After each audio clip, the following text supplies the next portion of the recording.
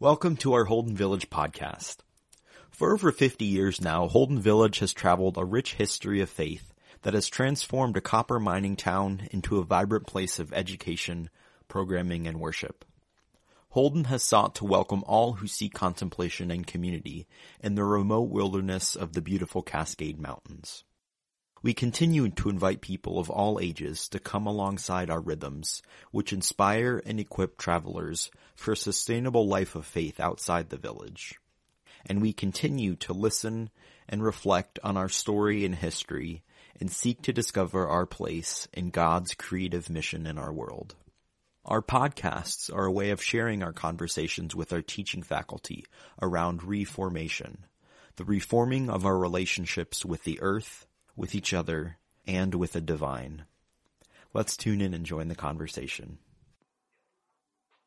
Greetings. Yes, I'm Conie Borchardet, and I was born on the prairie ancestral homelands of the Dakota people, what is now considered southern Minnesota, a Korean-born mother, and a fourth-generation German immigrant farmer father. So I was born in a place in the 80s where it was very challenging to be a mixed person in a rural, pretty mono-European culture.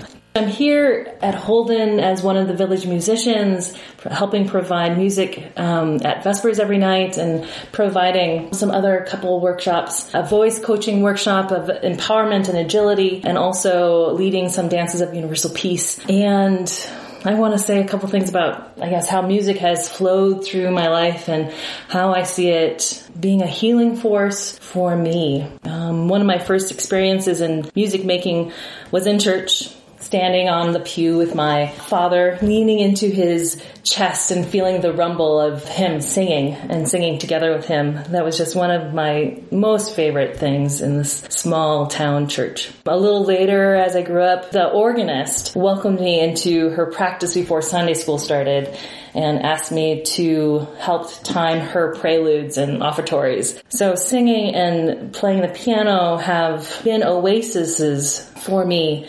And it was a language I didn't have to fully understand to communicate with. It moved me and I was able to move within it. It was a satisfying communal activity, being in the school band and the choir, but also a satisfying solitary one. I felt a belonging there that I didn't feel in very many other places. My interest in healing followed me to college. I decided to go to Augsburg College in Minneapolis. They had a music therapy program, and I wanted to dig into the effects of music on our body and our soul. It included training in the classical music theory and history and its supporting structures, and I felt a belonging there. Even though I didn't finish the music therapy degree at that time, I realized that I wanted to study the psychological and the sociological effects and not so much the physiological effects, even though I think that they're amazing. That's not where my heart lie. And at 20, I also realized that I still had a lot of growing in those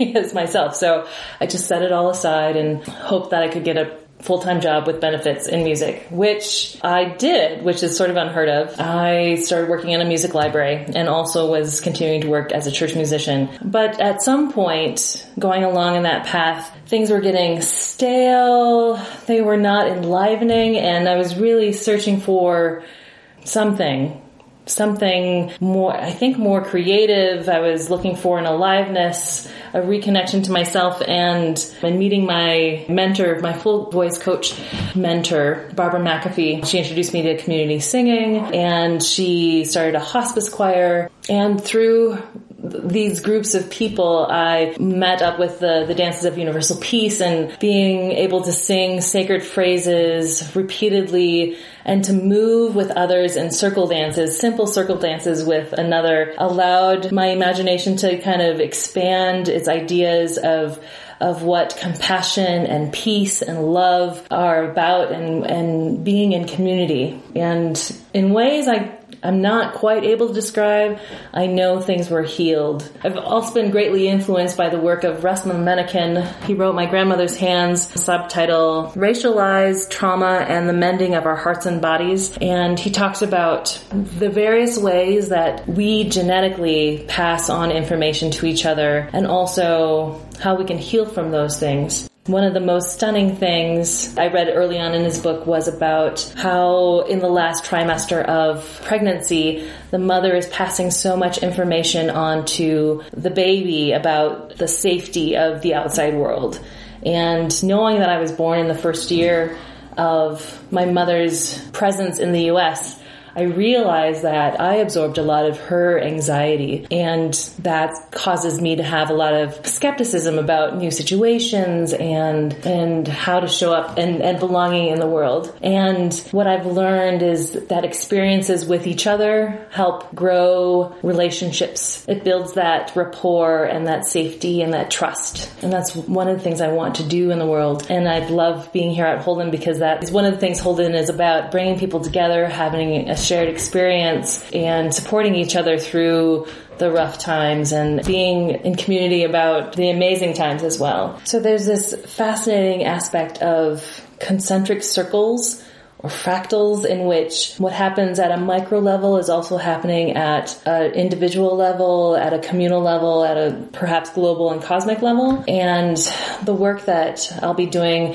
with folks attending the Full Voice workshop is inviting them into 5 areas of our voice: a grounding aspect of our voice, a passionate place in our voice, a place in our voice that communicates care and concern and compassion, a place that is really piercing, that really cuts through with urgency, and a place where it can be inspiring. And so when we can hold all of those aspects within ourselves, we can also hold those in community. Those highs and those lows, the griefs and the praise, the laments and the gratitude. That's what I'll be sharing in Dances of Universal Peace as well. Sacred phrases from world religious traditions showing that our human experience is universal, that we all have times of pain and struggle and times of elation and joy. And I'm hoping that we're able to sort of move through those pieces as a community in Vespers as well. That when we sing together in our grief and in our praise, that we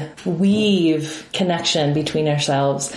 I've really enjoyed the space in the Village Center, that we are in a circle and that we can see, wherever you are sitting, you can see another face.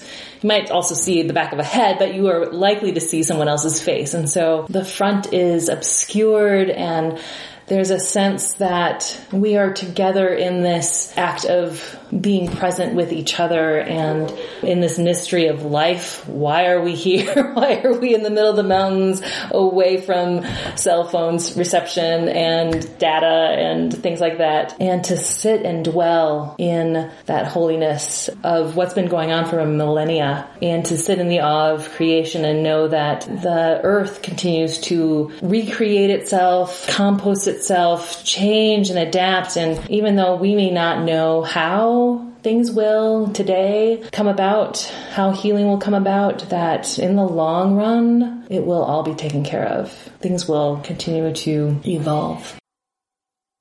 Thanks for joining us for another Holden Village podcast. Be sure to view the links in the description for more information, or visit our website to find out more about the village. We hope you will make a pilgrimage to Holden.